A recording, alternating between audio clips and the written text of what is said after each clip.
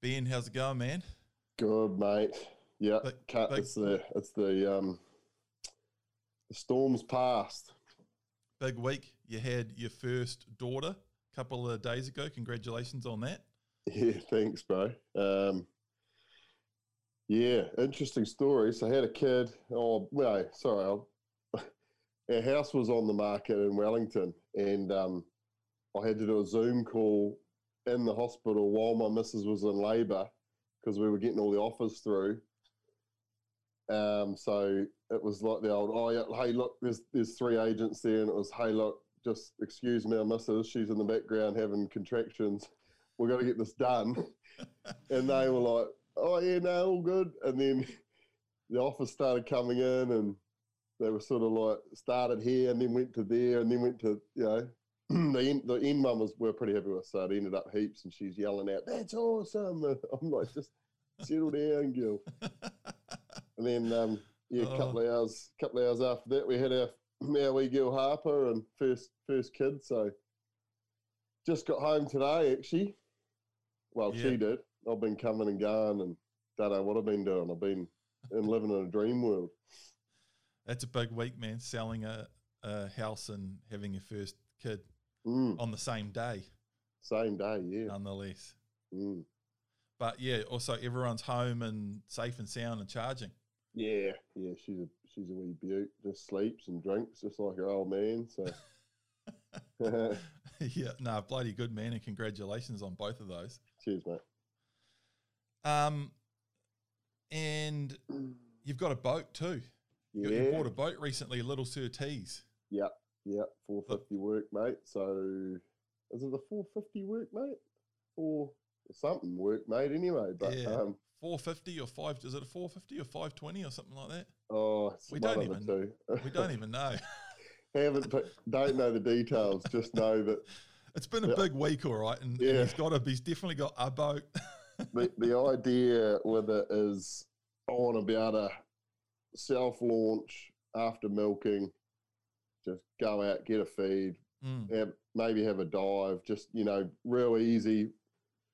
I had big boats before, and they're awesome when they're in the water, but when they're not in the water, they can be a pain in the ass. But I live right on the beach here at the farm, so it's just easy to whip down the ramp, chuck it in, and away you go by yourself. So that was what I was after. Yeah. No, it'll be mint, and it's sort of that 4.5, 5 meter sweet spot where it can handle a bit of sea, but yeah, it's easy to handle. Yeah. Like I've got the little FC 430, which is an awesome little boat. Love it, but yeah, it's completely open, which is great for some things. It hasn't got a little cockpit in the front.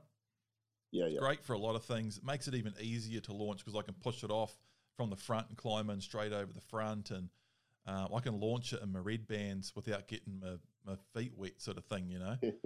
Yeah.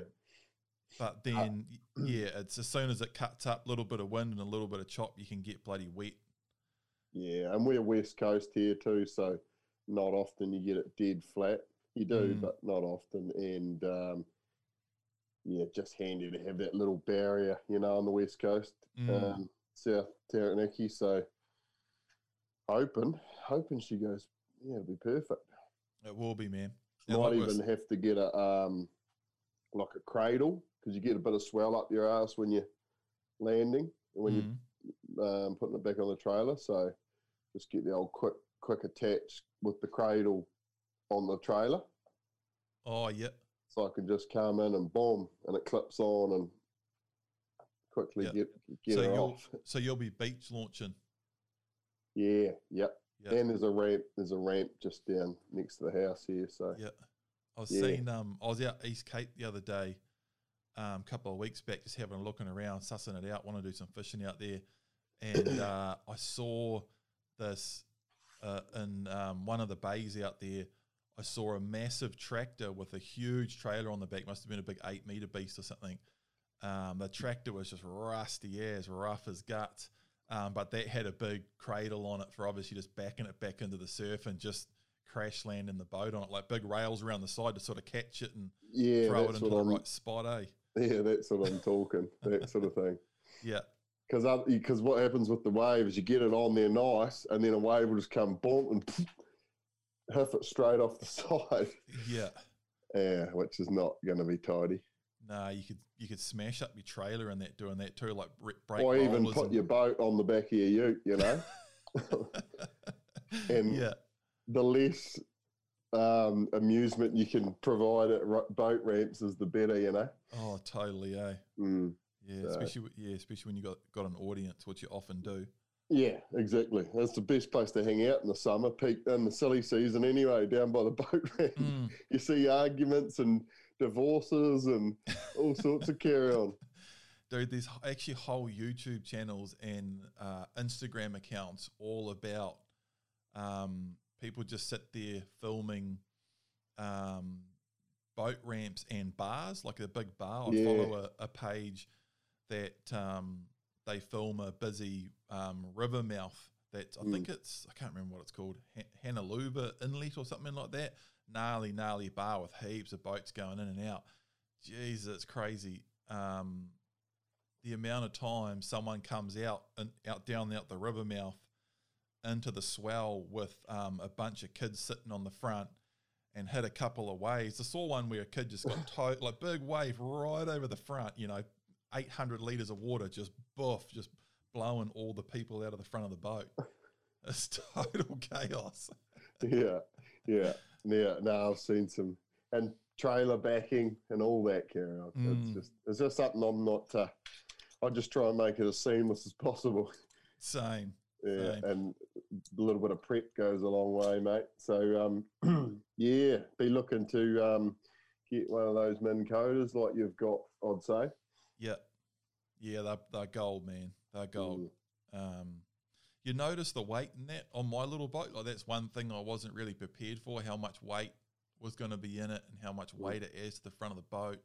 I probably would have mounted mine a little bit differently had I known more about them, and then the battery and all of that. So there is that on a small boat, Yeah. And when you're dealing with 4.5, 5 meter boats and you start putting live bait tanks and Minn Kotas and trying to do more and more on them, you start to realize, hang on, I'm on a pretty small vessel here. Then it's sweet when it's flat, but it does change the handling of my boat quite a bit. And it's like, if the Minn Kota's not on, it handles rough, choppy stuff much better. Because the harbour entrance in Tauranga here can be pretty rough at times, just with the current that comes through there. And you get a bit of wind against tide and current and that. And it can be a real messy, sloppy sea. And I've had a couple of times in there, like I think the first time I went out with the Minn Kota, I went out in there and there was about a metre of slop, like a washing machine all over the place. I was like, shit, hang on, get back out of here. Yeah. That's interesting, because you don't often think about that sort of carry on. Yeah, a lot of people you got to get a Minn Kota, and then I got one, and mine was hard bolted on too. Yeah, so you can't remove it. Yeah, you couldn't. Yeah, and we spent a day there and a few $100 putting a quick attach plate on, and that, so I can just unplug it and take it off now. Yeah, that's key. So like, even if you've got someone that can with you that can do the sea anchor or throw a proper anchor when you're not on your own, that's probably an option, and if it's a bit rough. Oh, what's that? Sorry, like. Well, you whip the Minn Kota off and get your little bitch boy to do all the anchor and the sea anchor and all the other stuff. Yeah. I take it off and on, and there's times when it's really, really, really useful to have it, or if it's flat, I'll take it because it's so useful. Or things like fishing the channel markers here. For kingies over the summer, the Minn Kota is just gold for that. The current's pumping, and if you haven't got a Minn Kota, or you haven't basically got two of yours, so there's one person on the motor idling, holding you right at the right spot to get a cast, you really only pull up, you get one cast, and then the current pulls you away, and you got to start up again and pull up to it. Minn Kota, you just roll up to it, throw the Minn Kota over, hit anchor. And you're there, and you can adjust and swing around the other side, and it's all quite stealth too. It's not starting the motor, off and on. Dude, that's so gold. Yeah, no, definitely. I reckon they're the ducks. Mm, Yeah, they yeah. are, yeah. And Especially and like even, fishing for on pins and that for kingies, and you know what that's like. You sort of drift over it and you jig, jig, jig, and bang, bang, everyone's on, and then you're off, and you're miles off time you sort the fish out. yep, You got to start up, go all the way back, especially in a good current, So yep. yeah, And sometimes it is good to be moving with the current for different styles of lure fishing, but it's definitely bloody good to be with heavy kingy jigs. It's different. If it's not too deep, they're going to plummet straight down. But yeah, they're total gold, man. You're dead right. Yeah. Fishing pins, even in the lakes, fishing for trout, jigging for trout, they're bloody really good for that. And just quietly cruising around and marking fish and dropping up and down, and even the little things, man. Like when I come back in, and I might fish out here for snapper right up till dark, and then literally fishing right up to the last minute, leave myself just enough time to get back around in the entrance, or even come back in the dark sometimes using the GPS and the channel markers and a big torch and stuff. And then when I get in close to the harbour, I might want to clean the boat up or gut some fish. And if you don't throw the anchor over, you're going to be moving, but then throwing the anchor over is a pain in the ass. You can just flick that lever, drop the Minn Kota and hit anchor. It's like push button anchor, Yeah. It's nuts. I reckon. Yeah. I reckon no, bloody good. Yeah, exactly. That's a no-brainer. Yeah. Yeah. What do you want to talk about today? Well, one thing I wanted to talk a little bit more on is hunting from huts, and mainly just looking after huts and keeping them clean and tidy. And I don't want to have a preach about it or anything. And I've spoken about this before, where often when you're talking about, leaving stuff tidy or preaching, you're preaching to the choir of people that do, and the people that do make a mess won't listen to you anyway. But, so it's a hard one, but it's still worth covering over. And you touched on it too when we were talking about the other day about just like when you turn up and a hut's a shambles, if you pitch in and clean it up and then you leave it tidy, there's a much higher chance of it being tidier next time. You know what I mean? But every time you add, and I just think you got to be bloody careful. I think people can do it with good intent as well. I'll leave a little bit of food behind, or I'll leave this jacket or this, a bottle or a blanket. Water bottles everywhere. Water bottles. Or they'll stack the cans up on the wall. It looks cool, but it's not cool. Oh, dude, empty whiskey bottles and shit. Yeah. Pisses me off, man. Yeah. And I've spent a lot of time using huts over the years and trapping and that, and there's a couple of huts that I go back to all the time, and I've had instances where I've gone into a hut. I've had instances where I've gone in and it's just a complete freaking pigsty, just like completely out the gate, ridiculous. And I'm going to be staying there for a few weeks trapping, so I've spent literally 2-3 days, full days, cleaning the whole hut and filled up, 5 or 6 whole rubbish bags of rubbish and tidied that whole hut up. And because the other thing you get as soon as there's food and clothes, and even someone leaves a cardboard box and newspaper under the bench, it's just a spot for the rats to nest, and so you turn up, it's just full of rats and food and shit, everything, and there's just when you cook a big fry up and you leave that fat spattered all over the wall and you don't clean it off, and that goes mouldy. And then trip after trip of that, just layering that up, and then the whole wall around the bench is just black and just, so I've scrubbed all that off, like buckets of boiling water, and just cleaned it right up. And if you do that to a hut and you come back a year later, that hut's still way better. It's amazing how you can turn the tide on a hut, like a big effort can turn the tide.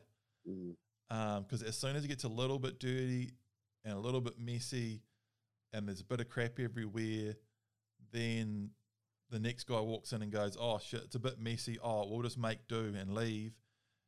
And as they get disorganized, it's harder to tidy up all your stuff, and a little bit of your rubbish blends in with the old shit, and it just gets worse and worse.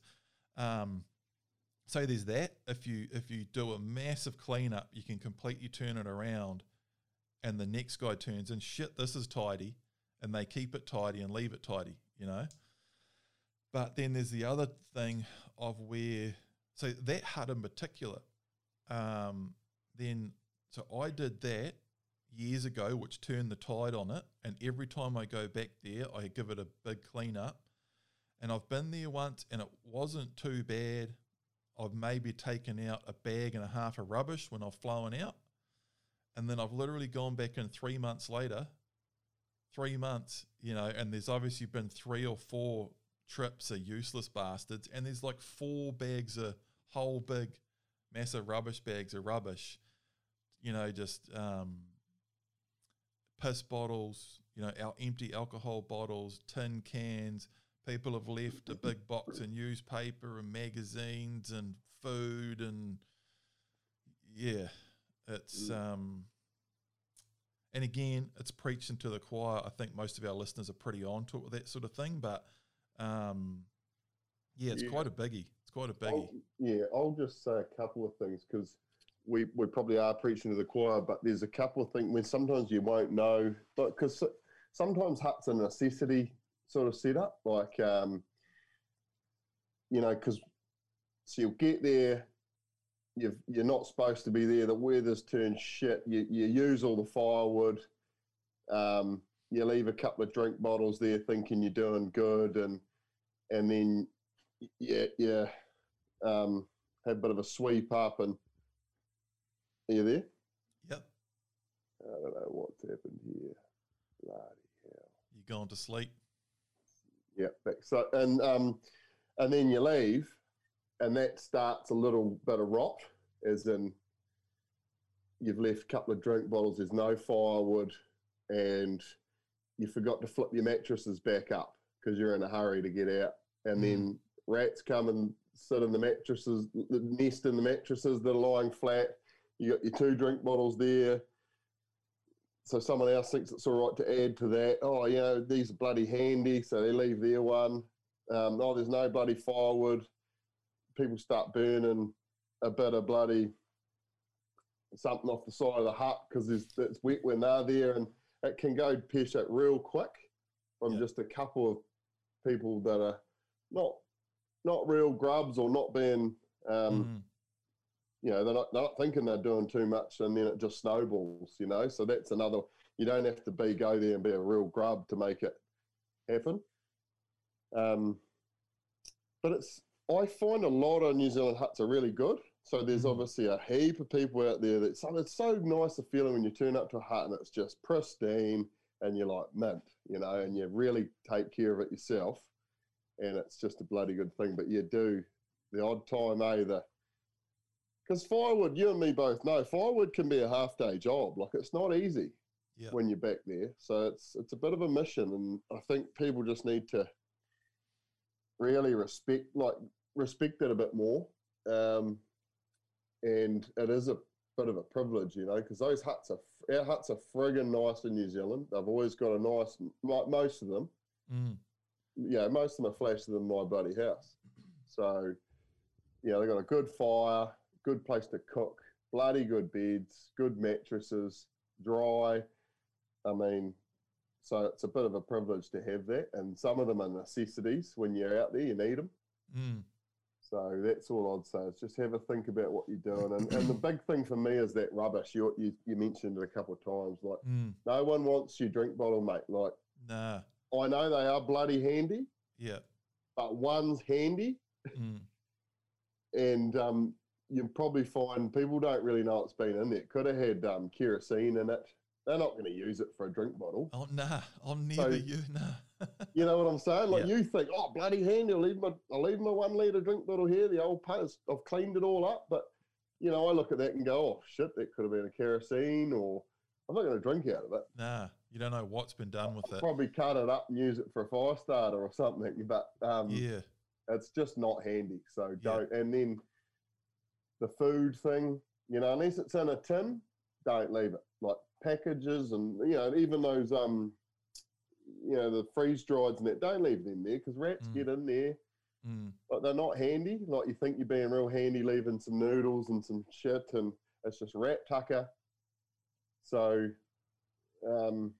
it's probably all I'll say. I just sort of, people aren't often doing it on purpose, they just don't. They just think they're doing a good thing too sometimes, and you're not, I think sometimes it's just lack of experience or not quite realising. And the old rats and mice don't need much at all to spark a little bit of interest and get them hanging around and chewing on stuff. That was always the biggest thing. Like it didn't matter how much poison you threw around or how much trapping you did or whatever the hell you did, staying in huts full time. The big thing was that there was nothing for them to eat and nowhere for them to nest, you know.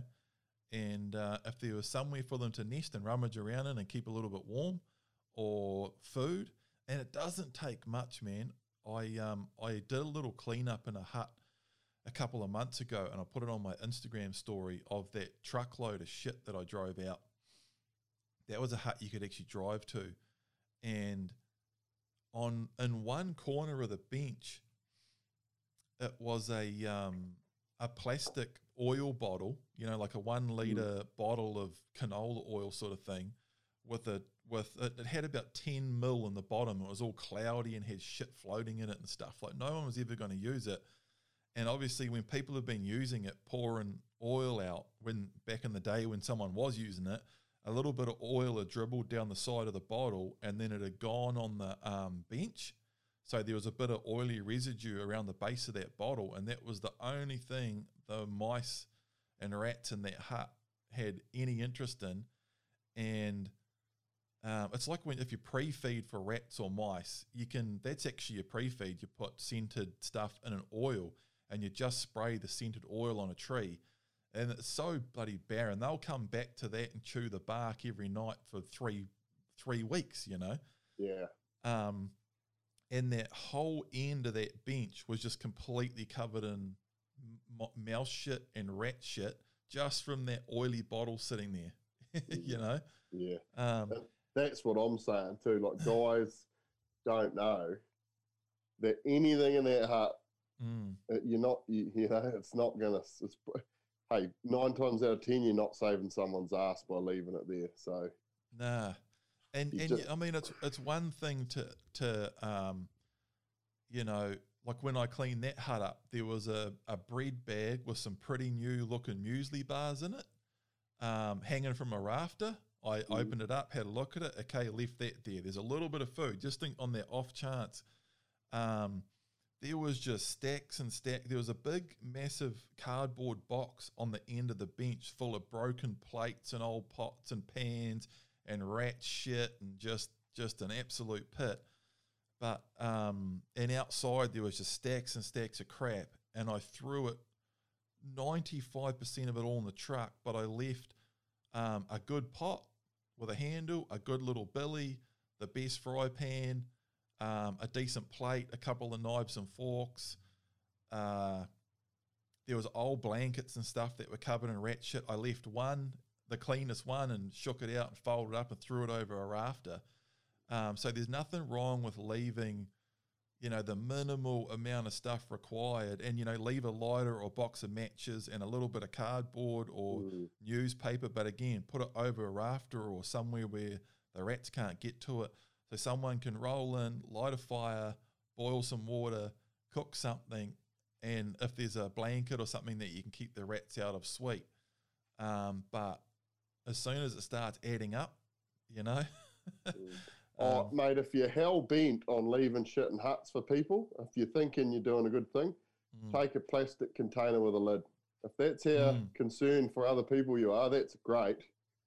But plastic container with a lid, chuck what you think's good in there, and sweet, because the rats won't get in there. They might chew through it one day, but the most part, those sort of things I've seen are good and they last. So, that's probably that. that's probably good advice. So Yeah, it's just that, man, and just mm, I mean, we've covered it all there. And again, I'm always wary about these sort of things and having a rant and telling, yeah, it's not a uh, rant. It's just um, well, it's just disappointing, and I know a lot of it's not through um, people aren't trying to be harmful. It's just you know mm, you think they actually think they're doing good, and it's yeah, the people. yeah, it's There is reckless buggers who just go there and don't give a oh, dude, I've seen yeah, some shockers, eh? yeah. Especially pissing up in huts and that, and then just leaving. It's just not that's not on. Nah, and it's Yeah. all good if you want to fly in and have some beers on the days you're not hunting, or when you've finished hunting, have a beer or whatever. But yeah, shit, you've got it. Yeah. And you see how it happens too. You have a big trip with all the boys, and no one knows. I've seen it when I was in heaps of times when I was trapping and big crews come in. They're having a hell of a time, really good time, and they're out hunting, all going well. And there's a few of them. No one's really in charge. It's just all the boys going their separate ways, doing their separate thing. And then on the last day, the chopper's going to be there at 2, but there's a stag roaring on the ridge up behind the hut that they all want to get back up to, and then pack up ends up just a mad rush leading up to the helicopter going.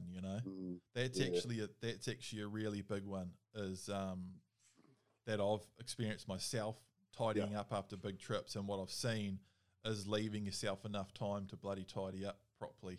Mm, Yeah. yeah. Yep. No, I think you're correct. I think you nailed that.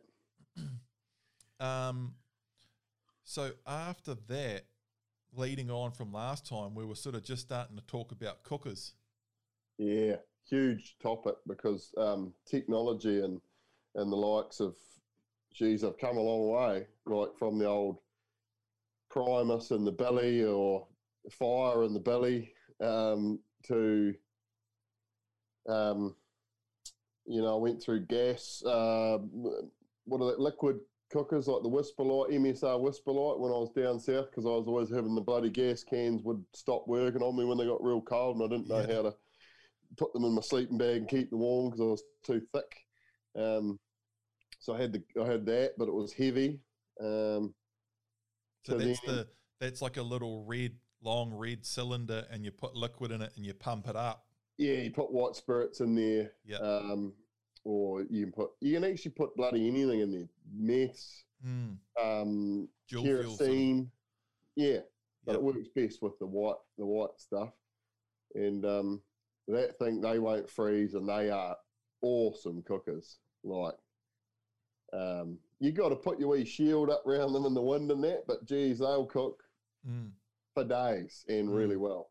So, and then obviously you go to the lightweight, and you can make the little can ones with the meths in there that just give out enough to boil a bloody cuppa. Have you ever used one of those? Yeah, because I got that idea off old Greg, Yeah, yeah.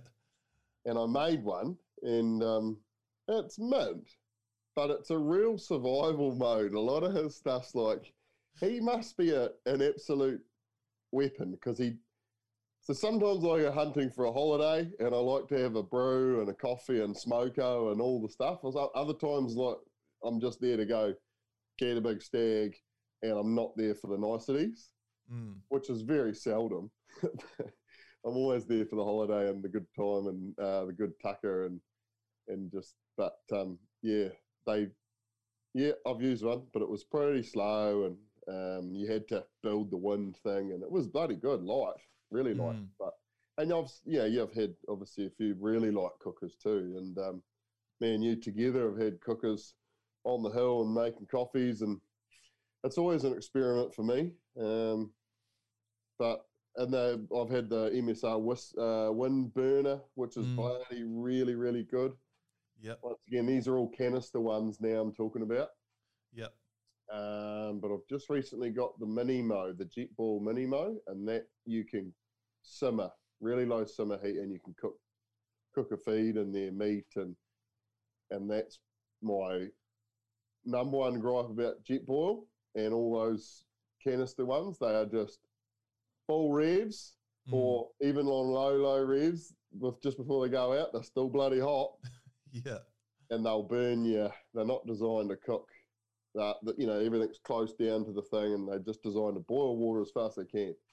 What is it, bloody less than 2 minutes? So that's it. That when they first come out, that's how they were. It was it was just amazing. They were efficient on gas, and they boil water very quick, even in windy conditions. Basically, Yeah, and that's what I struggled going from the Whisper Light, because you can turn that right down to a beautiful little. You could cook a roast on there if you wanted, and you had enough fuel to do so. But then these jet balls were just like, I can make a brew in 2 minutes, and I'm away again. So Christmas till you shoot something, and I wouldn't mind a bit of meat, and you burn the ass out of your jet ball, and so I'm on the Minimo now. Long story short, and that's 400 grams, and it's epic. Have you got the one? Because there's two models. There's one that, and I think it's a good $100 difference. Yeah. This was $329. Yep, because there's one that, and this is quite important for people looking at getting them. There's one that's just normal. That just runs like a normal gas cooker. So the bottles run, the bottles get cold and run out pretty easily. Yeah. And there's another one, it's just got this little round little doohickey on the side. Yeah. And that's what pushes a little bit of pressure and warmth back into the bottle. Oh, yeah. So it's like a little mechanism on them. Yeah, I've got that. Same. And that makes them way more efficient. Yeah. And it'll use those tiny little gas bottles right down to every last drop.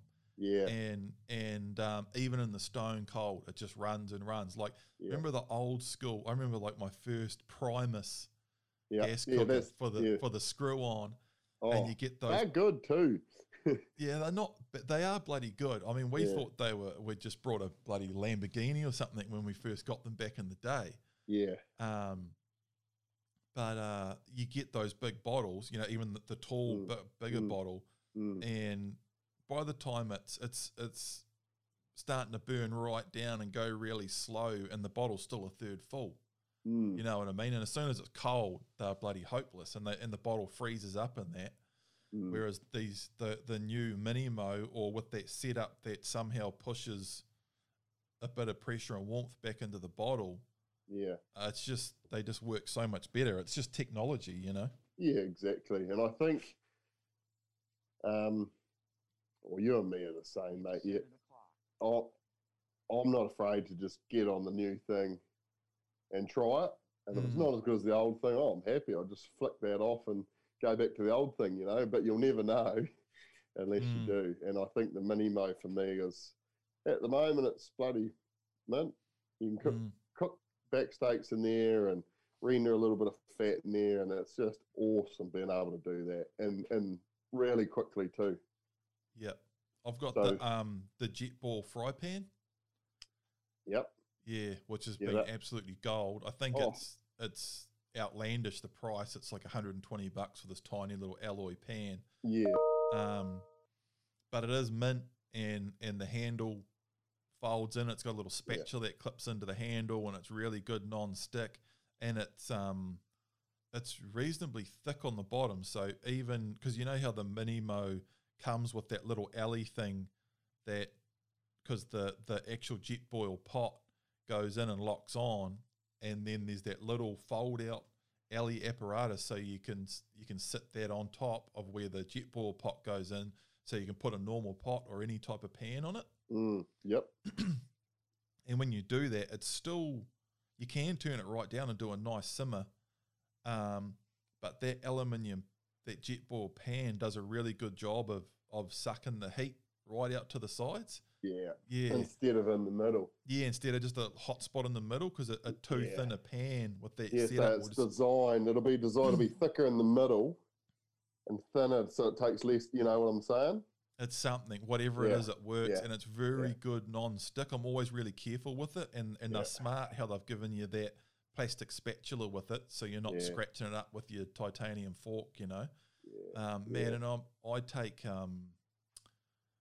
I'll often take a couple of steaks in for my first night, and then shoot a deer, and I'm frying up bloody deer heart in it, and crumbing deer heart, and just... I don't know why I do it so much more now. I think when you're young, you're just into it and you just gutting deer flat out and throwing it all away, and you're just on to the next and up here, and all the meat's hanging at the hut and you don't eat it. But now I really enjoy sitting on the side of the hill, cooking up in my thing and taking the time. Like, you don't even notice the time, and it's just take the time to cook a good feed. I carry around those the tortillas and that, and with cheese, and you just dice up venison straight away, or heart, and you put it in the tortilla with the cheese melted, and it's just one of the best feeds. Yeah. And you've been thinking, you're like, why didn't I do this? You just didn't have time when you're young. You're like, go, go, go. No time for looking around. Don't look at the scenery. We're off. Just all rip shit and bust, eh? Yeah. Like, I got a mate, and he like all day won't drink hot drinks, nothing. He's just like, nah, I ain't got time for that. He's just little nibbles and crackers and carry on, you know? Just charging. Whereas I like to sit down, make a brew, make some nice crackers and piss around half the time, but here it's hard case. Yeah. I can piss around a bit too. And I like to enjoy it. Yeah, take my time a bit. I mean, there's a time for both, eh? But but no, I'm the same, man. And I remember when jet boils first come out, I didn't get it. I was like, only boil water, like, because I was always into frying a bit of back steak or something, so it just wasn't interesting to me. Yeah. And then I remember talking to someone in a hut, and I had my old cooker out, whatever I was using at the time, and then it was actually a tramper, this female tramper. She was saying, "Oh, you haven't got yourself you'd be one of the last people ever in the hills without a jet boil." And I said, "Oh, no, I like, been able to fry and that." And she gave me the big spiel on them. "Oh, my friend's got one, and she's got the little pan for it, and she was frying up this and that and making a bloody 3-course dinner on them, And then $450 later, old Paul's down walking out a hunt fish. Yeah, pretty much. And I've been raving about it ever since. Yeah, that's the issue for me though. They are so dear. Like, you can buy one of those little Primuses for about $50 all in. It's got all the same gadget, and we used to use those alloy pans. Are they alloy? They're soft and bendy, but they're really good for cooking. It'll be Ellie. Yeah, and they're cold straight away. They don't hold their heat for ages, so you can just huff it back in the packing it. Yeah, those pans, you put that on top of there and put it behind a bit of tussock, and you're away laughing, That's actually a really good point too. You can just get, dude, I think you can get a basic Primus style one for like $30. Yeah. And you can get a small, cheap non-stick pan from the warehouse for literally like $8 or $12. I think we did it last time we went into the Udawetas. We were just sort of rushing, like, did you bring a decent cooker? I'm like, oh, no, I bought my jet boy. Right. And we just bought like a $20 cooker with a gas can, remember, and that non-stick pan. And geez, we cooked some epic feeds in that hut. That's actually a great point. I'm looking at the box right now. It's a gas craft. Yeah. Because now you can't take the big 9 kg gas bottle in. You're not even meant to be able to take the 4 kg or anything. You're allowed those smaller canisters. Yep. Let me grab it. Just one sec. Yeah.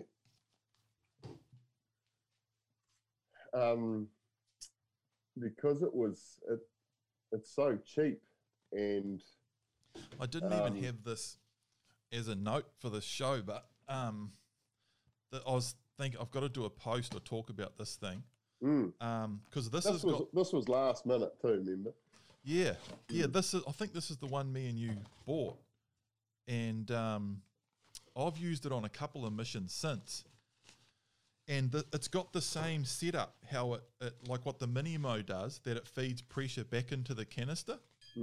So it runs for ages. And you can see that, eh? And warehouse, I reckon these are the new flying cooker. Yeah. And you could even get remember, we were cooking spuds and we fried up eel, crumbed eel. Yeah, that eel was so good, eh? And we just got it to a nice simmer, like it's a bloody good cooker. It is, yeah. And see that there? That's that little pipe. Yeah, that's what I've got in the Minimo. So that actually comes up and around near the flame, so Yeah. it's heating it up and then back through. Yeah. And this here in cold Great weather, idea that, eh? great idea. Yep. Yeah. Back in the day trapping, I first started out using the old just screw on top, just straight without that thing. And they used to chew through even those big screw on gas canisters. But this thing, and because they're only $50, so you know how you used to take the big cast iron. I'm looking at another one. I'm looking at that too down there under the bench. The big cast iron 2 burner that you put the 4 or the 9 kg on. Yep. 2 of these is basically the same thing, but in a way smaller package. Yeah. And it just won't last you a year like the casties did. And the casties is what I use a big cast one for cooking my heads in a big pot, double one with one pot, and cook all the heads in that. But that little thing there, all in, we were in it for about $30 or $40 with gas. Yeah, if you're careful, I think it might have been 50. If you're careful with that, that'll last you a bloody long time. Yeah, it's not. Yeah, because those cast things aren't bulletproof either. The cast is obviously not bad, but the legs and the taps are pretty shithouse on them. Yeah, the brass. But the other, and so if you had one of those, and this has got a piezo on it. Yeah. If you had one of those and you're going to a hut, perfect. And then you can buy the little, like you say, those cheap Primus ones with the canister that they just screw on top, like a Jetboil.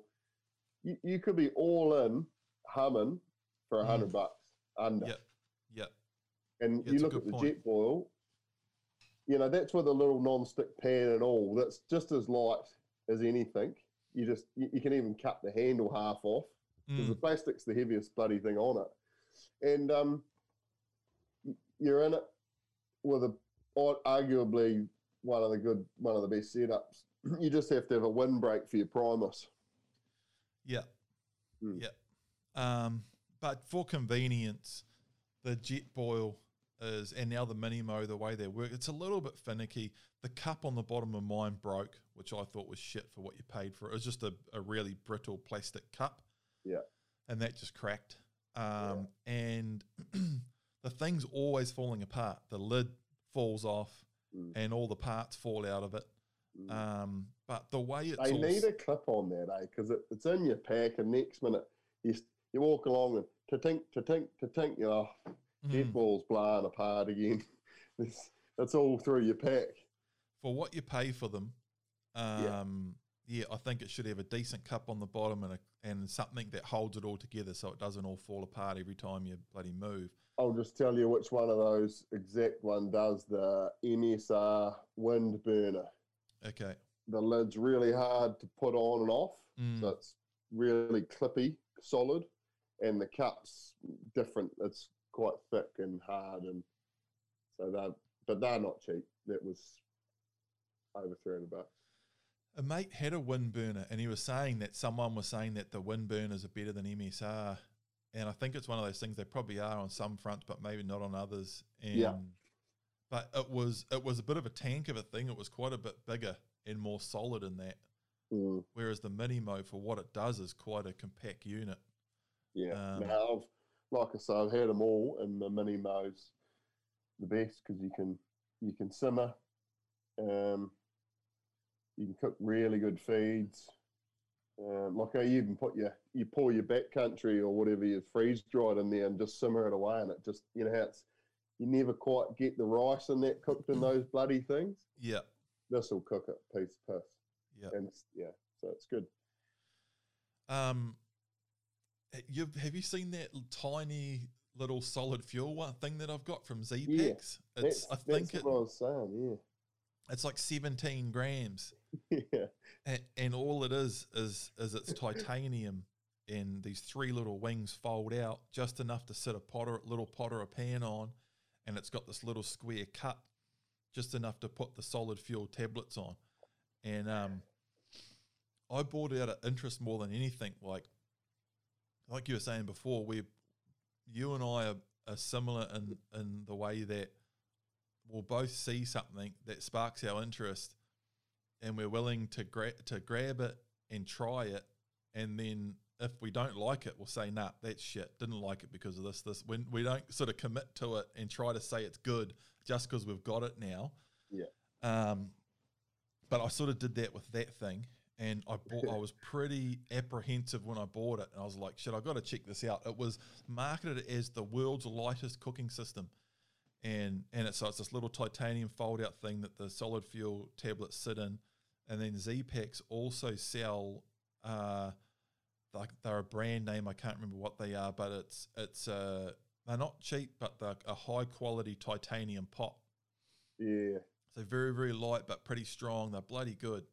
And that whole setup with this little titanium pot and this little cooker must be less than 100 grams. It's just nothing. And it works. Yeah. You know, it works. So that tablet just boils you one thing of water, doesn't it? And how much water? Yeah, and it was so dependent on your setup and how sheltered you are in that. Exactly, and it'd actually be ideal to have, you know how Greg used to have his foil wind stopper? Which is what you get with whisper lights and that. Comes with it. Yeah, that's bloody good stuff. Yeah, I think Greg was talking about making them out of either tin foil or even better, you know, like you get them with for the Traegers, and it's sort of just like a thicker tin foil. You can get those oven trays, those Glad oven trays. You cut them up; they're pretty good. That's exactly what he was talking about using. Yeah, something like that would be ideal. Yeah. But yeah, usually, and there's all different sizes of these pellets. An interesting note on those pellets too, the solid fuel tablets, is when I went back to buy some, they were sold out on Z-Packs, and then I started trawling through the internet. All the good sizes were sold out, and I ended up having to like order some from on eBay or something random like that and get them from overseas, and I stocked up on them because it's so handy. But yeah, so it depends, but generally a little tablet, you know, about the size of your thumb or smaller, will boil a couple of cups of water. I've got this tiny little Cuban fiber pouch that the cooker and half a dozen tablets and a lighter goes in, and then I've got my little pot that's in a little super lightweight bag that it comes with too. And then I'll take a Radix or a couple of Radix and that and some coffee, and I've got hot feeds on the hill for no weight at all. And it's so bloody light and convenient. I'm trying to think. I don't think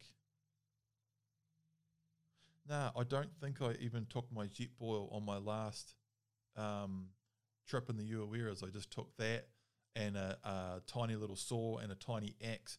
And I've also got that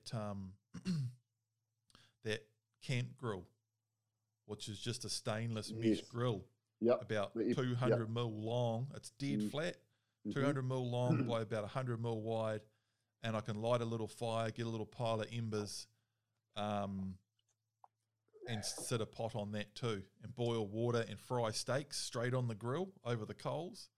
That thing's frickin' gold. Yeah. And it's almost so that's the lightweight thing again.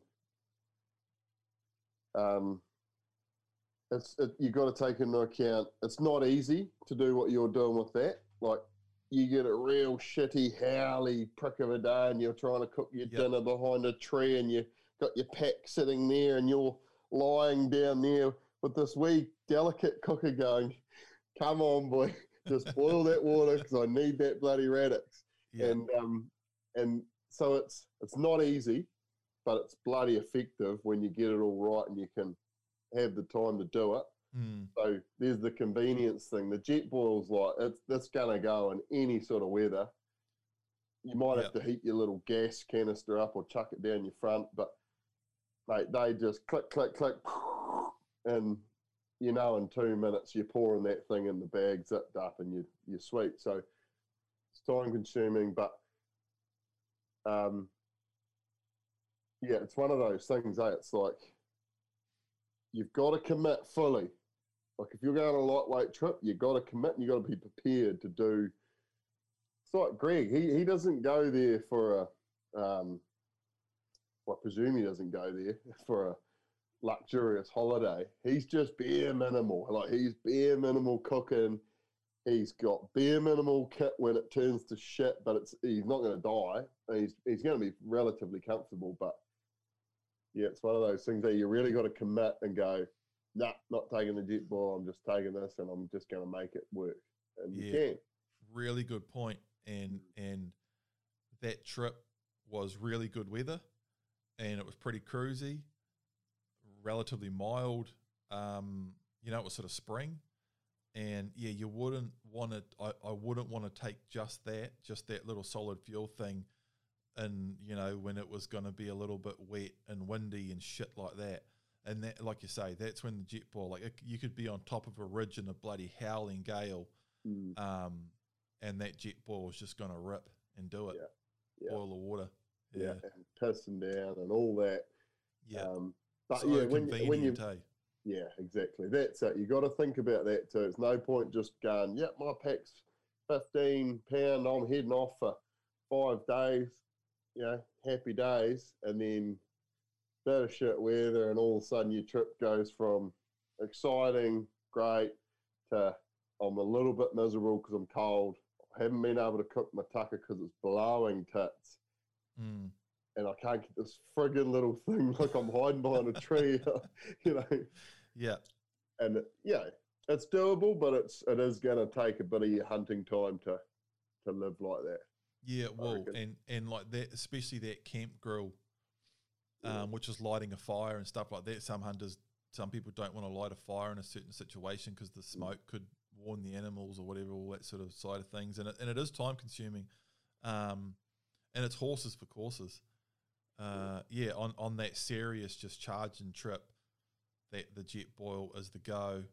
The solid fuel, great for day hunts too. I take it on day hunts, that would be my thing. Like little wee lightweight knife, that cooker, my Cuban fibre pack, all cinched in, and I'm away for a day, maybe even an overnighter where I know I've only got to cook one feed, and I can just charge because I've got zero weight, but I've got a feed, a hot feed, my little Z-Packs tarp.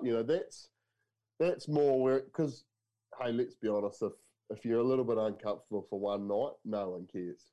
No matter what really happens, you've got a hot feed in you because you spent an hour and a half hiding trying to sort it.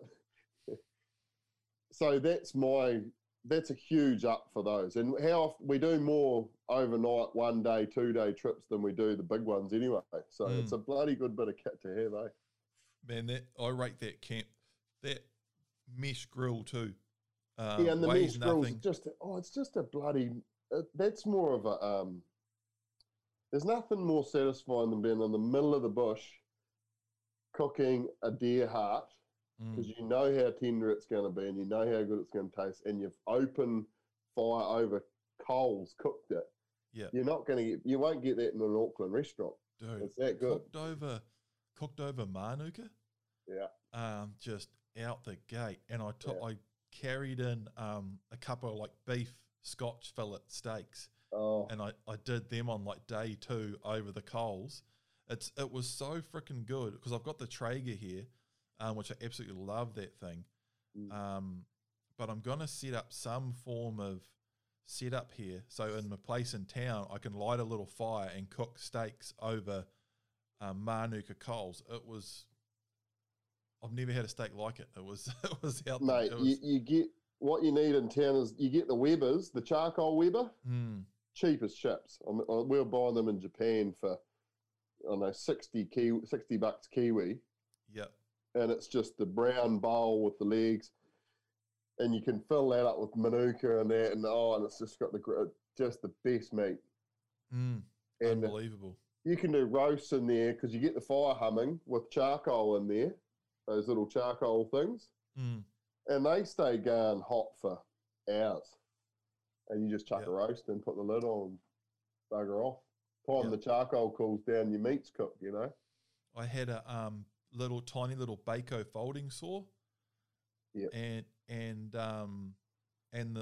bought this tiny little vintage axe. It's a Norland one with a 1 pound head. It's the tiny little thing, so I'd get these bone dry little sticks of manuka, about 50 mil thick, and cut them up into little rings about 150 mil long, and then whack them into quarters with this tiny little Norland axe, and just do this mini little campfire and get perfect little coals, Yeah. and then just sit that grill across a couple of bits of wood with the coals underneath, and you can boil water with it and all of that too, So, Yeah. And then when I wanted hot water in a hurry for a brew or a dehy, I'd just use the solid fuel, use a couple of fuel tablets, and then light a fire when I got a bit more time and want to cook a bigger feed. Bloody good system on a fair weather trip, Yeah, like I say, if you commit to the lightweight and bloody, stick to the game plan, you'll be like, holy heck, that was epic. I feel like when you get home, you still feel fresh. You're not buggered, you might have lugged out an animal, but what's that, 40 pounds or 50 pounds of meat on your way home, not as opposed to 60 kilo, all up. Yeah. With your jet boil and your bloody, all your gear and a big sleeping bag and a big tent, and you've only been on an overnighter. Yeah. Yeah, all that extra weight, just makes such a big difference. Yeah. And when you're whittling everything down, the jet ball is a decent little lump. It's a solid little lump, the way everything bloody stacks in there, Yeah, 400 and it's just over 400 grams, I think, the Mini Mo or whatever it's called. Yeah, but that's half a kilo. Yeah. Yeah. Yeah. And the other thing is if you've only got your jet boil, then that's all you've got, and you can only ever sizzle on a little pan and boil water, and you're running out of gas. The thing I love about having and in hindsight, I didn't really need the little axe, just the folding saw would have been enough. Yeah. And one of those small Baco folding saws. Oh, they're light, plastic handled bloody things, aren't they? $30, I think they Yeah, are. and they're light, Yeah. And they are bloody, they cut well above their weight. They'll cut that relatively quickly. Yeah. What's that? It's bloody 100, 120 mils. 120 mils, and they'll cut that quick. Yeah. You can cut some decent firewood. Say you set aside 10 minutes, you'll have enough fire to keep you warm, Oh, man, a bit of dry manuka. Yeah, it's and if you are doing that sort of, sometimes around main huts and that, firewood can be a bit scarce, but when you're fly camping and moving around, there can be truckloads of it, and you can sort of like be cruising down the creek looking for a campsite, and then come around the corner and there's a big carnuka down in the creek all dry, and you go, well, this is where I'm camping. Yeah. And you can have a massive big roaring fire, and it's just no time at all, Yeah. And at that lightweight, you're not, like I say about my little lightweight system that I carry, you're never thinking, should I got to get back to camp? Should I got to get back to camp? You're like, well, there's some firewood, a bit of a flat patch right by the, oh yeah, it's bloody not a bad spot. Oh, well, this will do at whatever time of the day. It's such a good feeling, just having everything you need and not having to get back to camp and being able to go wherever you want. Super effective on the hunting too. Yeah. And I'll stop you there. It's such a good feeling having everything on your back when it's not 30 kilo. Great point. Yeah. Yeah. Yeah. Yeah. Once you get it down around that 15 kilos or less, the difference between 14 and a half kilos or 15 kilos and 20 is a lot for me anyway. Oh, shit, yeah.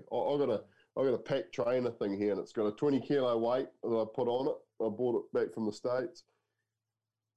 And I hiss on that it takes me a good 2 weeks to get used to 20 kilo, and it never feels light. But if I can get down to I try and get to about 12 kilo, that's light. Yeah, it is. That's light. You real... actually notice I'm not getting that tired ever. Yeah, it's pretty good. There's a real tipping point there, eh? Yeah, somewhere around 12 or 15 kilos.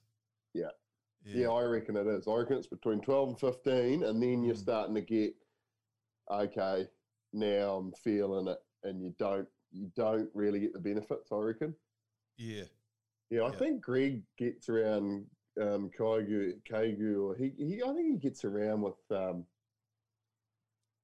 think he's like under 10 kilo. Yeah, he's really, and you try, like, if you do that, he's going for days too. Like he does overnights and that, but he's into it, and he gets a lot of hunting done because of it. Yeah, you're so much more mobile. The extreme lightweight trampers, the people that don't have to worry about hunting and optics and film gear and guns and ammo and all that sort of stuff. They get down like extreme, like people doing the Te Aroa Trail and all that. Yeah. They get down around 5 kilos, 5, 6, 7 kilos. Yeah, and most of that's food. And then, Greg even counts the weight he's got on. So he doesn't go, oh, I've got all this kit on, that's the weight of my pack. He's like, no. He counts his boots, his kit, everything. Yeah. So he's pretty light at under 10 kilo, or he was around 10 kilo, I think, last time I read something of his. But well, I think my last mission I was 14, and I was set up for a good few days, and that was with binos, rangefinder, and quite a bit of film gear. Couple of cameras and heap of batteries, and I could whittle that down a little bit. That's the issue, isn't it? It's your gun. That thing's 4 kilo all day. That's without the gun. But that's 4 kilo. Then you got your binos. Mine are the Leica bloody top line. Like that, I don't know. They'll be a kilo at least, I'd say. So there's 5 kilo. Then my lower boots, because I'm size 15 US, they're about bloody 2.4 or something. So I'm up around, just with boots, gun and binos, I'm up there around, 6, 7 kilo before I even get off the deck. Yeah. But, you can probably, if you're carrying lighter weight, you don't need the big boots. And yeah, well, that's us next time, I reckon, talking about boots and packs. Yeah, we've done our time. Yeah, we sort of have, eh? It's quite a big topic. Yeah, just quickly, the big cookers for fly-in trips. We'll just touch on that, eh? I've seen that there. We sort of touched on it with talking about this one. I reckon this is my new fly-in cooker. Yeah. I never thought I'd say that, but in practice using it, I was like, because it goes down on the bench. It's not like the old school ones where you screwed the can into the bottom and they're sort of 300 mil high and you're balancing your big pan or your pot on top of that. These are down, stable as. Your bottles off to the side, because like as we were saying, you can't take those big bottles in anymore. What have you got a favourite go-to? From flying in, I try and take that MIA whole fire pit. Oh yeah, it's not that light. That's just sheet metal, and it's pretty. It's all packed in its own little square box, and you can cook a good graze on that. You just got to have firewood and that. But I haven't actually got any other sort of fly-in cooker other than I take the Whisper Light. because that's exactly the same as that thing you got there, but it's just got the fuel. Exactly the same. That's the funny thing. The Whisper Lights are what, $300? That thing was $50. Yeah, and this it's thing easier. This thing isn't lightweight though. I wouldn't take this on a backpack trip. No, but you wouldn't take the Whisper Light either. It's not that light. Yeah, It's solid. It's a bloody good cooker. Yeah, but and you got to carry the fuel, which is, I think they're 700 mils or something. Those things. So there's 700 grams. yeah. So, but I used to look at, yeah. Well, it's all changed now that you've got the no 9 kilo gas bottles, isn't it? And I'm sure plenty of guys are tucking away, putting a 4 kilo or a little 2 kilo gas bottle in the bottom of the pack or in one of their food boxes and just taking the old school. You know, there's different ones. There's the old cast iron twin burner. There's Campcraft or whatever, Gascraft. What's that yellow one with the the yellow? You open the lid and then there's the 2 burners in it. Yeah, that's quite a good one. Yeah, they're not bad. Yeah, but the one I'm thinking of is you can get these canister ones, and it's just one burner, and it's got the canister slotted in the side. Oh yeah, they'll click, click, click. Yeah, flat yeah. thing. Yeah, flat thing. That's pretty good too. No, not bad. Yeah, not bad. But they will burn through bloody canisters like crazy. They can be a little bit unreliable. I've had, because you know how that lever flicks down to lock the can in, and then when you turn them off, it flicks up. So it's I've had that whole mechanism bugger out, and I'm wiring it down, and I've had a few issues with them, and they burn through the canisters, and but they are good. They're flat and stable, but they take up quite a bit of room. This thing here sort of relegates those things for me. Yeah, that thing's actually, now that you mention it, like we literally just bought that because of the gas bottle thing, eh? And then it was a very last minute, like, shit, we'll grab one of these, but because I'm pretty sure we were going to take the big 2 burner cast one in the gas bottle, and then we were both like, well, shit, we can't do that now. No, it's a law change, on that. Yeah. And a lot of guys just on that, a lot of guys that were flying into their tar ballets this year, a lot of the older guys actually had the big gas bottle in those, and it was just a nut. Because it's been a law for a couple of years now. Yeah. So they were sort of lenient on it for a wee bit, but now this year they were just like nuts. So those guys actually boosted back into Fox and got something, more gas canisters, I'd say, for their jet balls and shit, and it would have been a nightmare. So that's just probably a thing if you're listening and going to the tar ballets. Dude, from the warehouse. I'm sure there's better quality ones of these out there. You could pay hundreds for them, but there's actually nothing wrong with that. If it's still going now, we used that solidly for a week. Dude, there's nothing wrong with it, man. And it's Gascraft, which is I've had a couple of cheaper Gascraft cookers that go for ages. Yeah. It's the tap on it's pretty good. It's quite you can turn it right down, so it's just doing a slow simmer or a slow fry. And if you pump it right up, it rages. It's got the pipe, so it's keeping the gas warm, so it goes when it's cold, and it's efficient. It completely empties out. Well, I just use those bigger, what are they, the 400 gram bottles or whatever, you know? We just use sort of 3 sizes, eh? There's the tiny ones that fit inside your jet boil, then there's the fatter but the shorter, and then there's the tall ones. And you was getting a hell of a lot of cooking out of one of those taller bottles. And they take up less room, like a big twin burner thing is like quite the apparatus to, you sort of take over half the bench, whereas that is bugger all. And I actually just had that in my jet boil on the last flying trip, and it was sweet. If you had 2 of those, if there was 2 of us and you had 2 of those, and you were taking wet food like spuds and meat, and you'd be humming. Then you'd probably need 3 or 4 canisters, the bigger ones, to be safe. 3 or 4. I don't think we didn't use more than one on that week trip we went on. Bugger all, man. 2, I reckon. if one if I reckon I would ration 2 big bottles for one person for a week. So if it was me and you going in for a week, I'd take that and exactly 4 or 5. I reckon you hit the nail on the head. I'd probably use 4 and I'd want a spare. And we were cooking some brekkies. We were cooking massive dinners. That's eel and chicken. I think we cooked. Well, we were cooking all sorts. All sorts, man. Yeah, we had the epic feeds. That feed at eel was unbelievable, eh? Yeah. So we're walking. Just to put it in context, we're walking out of this slip. It was dark, and we come off the slip, and there was eels all through. What's that creek called?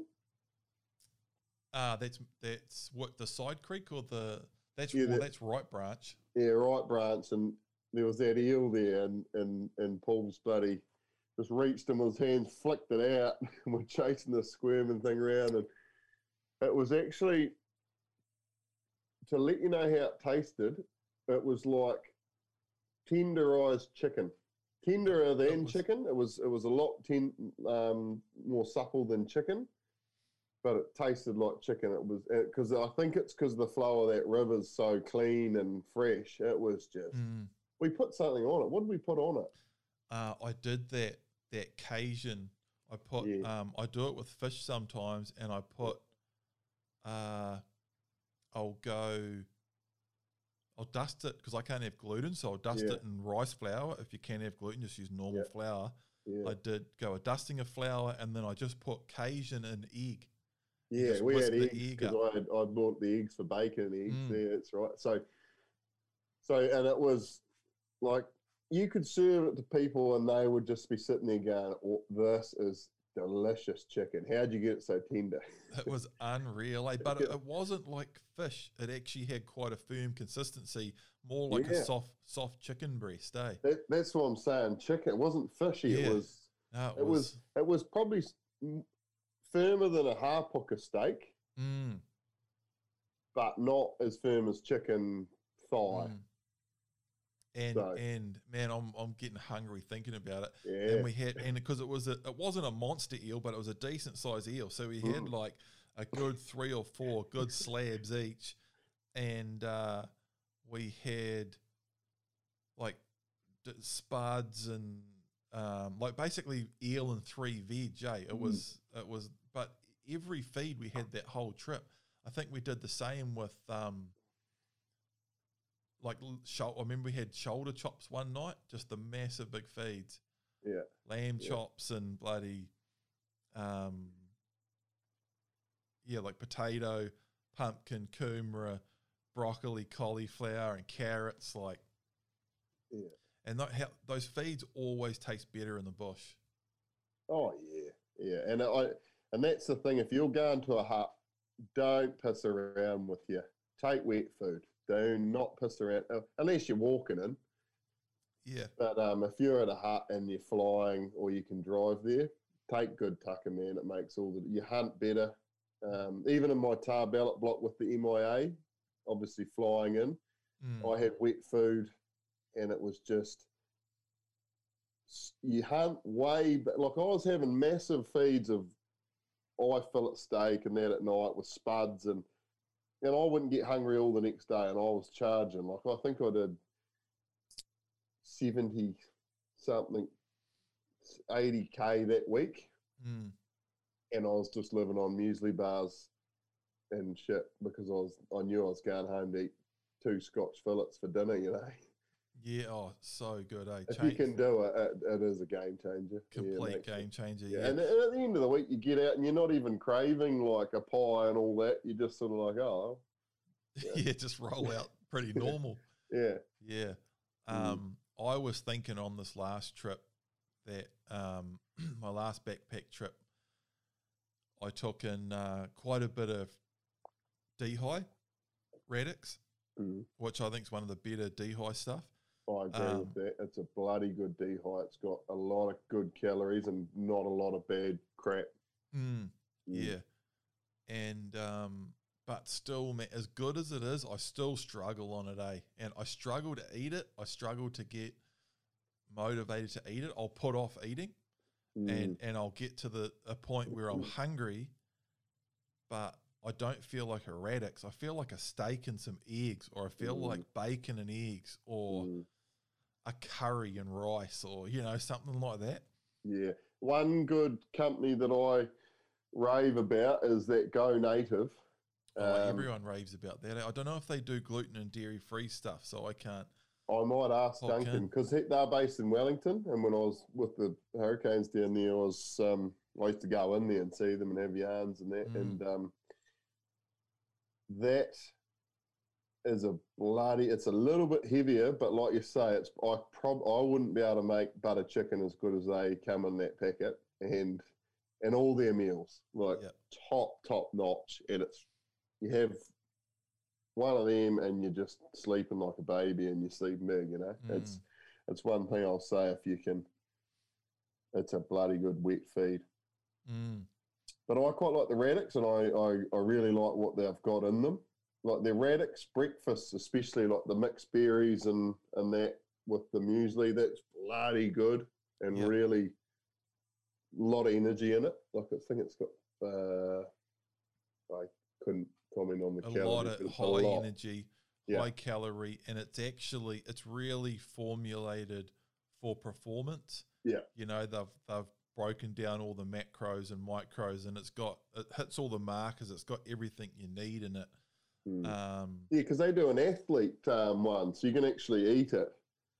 But they actually did some for the guy that rode across. Where did he row? He bloody rode halfway around the world. It might have been across the Pacific. Yeah, and they gave him, people use it for all sorts of stuff. Yeah, rowing across oceans and mountain climbing and like really extreme. It is designed for that. I find to run properly on it, I actually have to be disciplined and force myself to stop and eat it. Yeah. And this trip I took mainly radix, but then I also had quite a bit of rice. I took that little bit of steak, and I had a couple of cans of tuna, and then I started shooting deer. And I found I just started to eat living off rice and venison and deer heart and that. That's a really good point. The rice ones that you have to rehydrate and they're in their own little bag, they're a must for me. Boil and bag rice? Yeah. Yeah. You take those because they're light before you rehydrate them. And any sort of meat, like if you're going into a high deer area, which is pretty much anywhere in New Zealand at the moment, mate, deer heart with that rice is just way more nutrient than any tucker you'll freeze dry. It is. I crave animal fat, and that's what the radix doesn't have a lot in it. A lot of they are high fat, but a lot of the fat is coconut oil and stuff. Yeah, that's what I was going to say. Another good thing you can take is coconut oil and just mix that in, because it sort of melts through it and you can't taste it, but you're getting a good tablespoon of, and like you take a tablespoon of that a day will probably be enough, You bump it. And peanut butter has also got a lot of fat in it, and you can buy those slugs. Because I'm like you, I bloody need fat, when I'm working hard, And I crave animal fat, like steak and eggs and stuff. And, and on that trip, I was actually thinking about it, and because I ended up carrying out a heap of radix, but you might have to start bloody trying to catch a couple of kiddo. I'll probably lean away from that, but I'm thinking of a system where I've got these hard plastic things. They don't weigh anything, but it's a setup for carrying eggs in your pack. Yeah, the old milk bottles cut off and slotted over each other. This is a proper setup for it. Oh, right. Yeah. And it's like an egg carton, but hard plastic, and it's sort of got these soft plastic fins that the egg will sit in, and they can move a bit, but they're not rattly. Yeah. So I'm working out a setup where I can take rice, a bit of tuna, but I don't want to be hammering tons of tuna every day because it's not that good for you. So I'm going to do. True. I'll take. You can take steak for the first night, even frozen steak. The second night, thawed out the second night. Then tuna, eggs, rice, a couple of dehyes, but not bloody living off them. And I reckon I can get, because the other thing with dehyes is bloody packaging weight too. Yeah. You end up carting a lot of packaging around, and I sort of got to the point where I was like, man, I reckon I can go just as light as this, eating some pretty good tucker. Or bacon can last quite well too. Eating sort of bacon and eggs and steak and rice and yeah, mate. The dehy for me is pureness. If I'm going to Fiordland and I'm walking the whole bloody then I'm living on the tops, I'm not carting wet food. I'm carting full dehy and just grin and bear it and hope that the scenery outweighs the bloody farts and the gas and the constipation and all the other crap that I get with a lot of that. Well, that's what Radix doesn't do for me. It doesn't give me any of that stuff. Same, but I've only just got onto it compared to the other brands.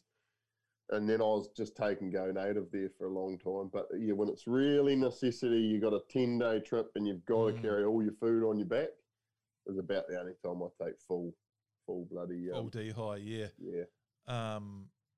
That's just what I was thinking on this last trip, that now that I've got my weight right down, and I can actually get it down a little bit more in a couple of areas, now I want to work out how I can integrate back as much real food as I can and tasty stuff so I'm enjoying it and feeling better out there without bumping my pack weight up too much. I think I can do it. Yeah. And it's likes of that eel. That's actually a bloody good one, eh? Yeah, but like there's little, because the context of that is we were supposed to shoot a deer, but we were sort of trophy hunting and we seen a heap of deer and we didn't bother shooting one, and then we had no tucker because we'd eaten all our food and we thought we were going to shoot a deer the whole week, but we just didn't bother. And so we ate the bloody eel and it was fantastic. So you drop back in the creek and you're like, check this out. This would be our bloody dinner, wouldn't it? Yeah. And that was, you picked up this giant rock and like threw it at the eel, and it emptied the pool out from water, but the eel's still in there. And then I had a couple of rocks. I had two. I had one in each hand, so I had two shots, and we chased him out over the shallows. And I biffed that rock real hard at him in the shallows, and I hit him right at the base of the head, and it almost cut his bloody head off. That's right, yeah. That's how we got him. And then we saw that other one, pretty much exactly the same size, that was just sitting in that little side pool. And I said, let's see if I can scoop it, just to see if I can get it. That was the one I flicked out of the water. And then we just let him get back in because we already had one. Yeah, but there's actually plenty of stuff you can eat when you're hunting, that protein-wise. You know, we got heaps of trout. They're not too hard to catch sometimes, and eels and. Dude, that eel was so good, and it is. There's a couple of ways that you can catch them really easily. One of the best is actually just if you just have a decent size hook, like this about the size hook you'd use for live baiting for kingfish, just a good solid hook, and about a metre of grunty trace, like not even a metre, 500 mil, like tough trace.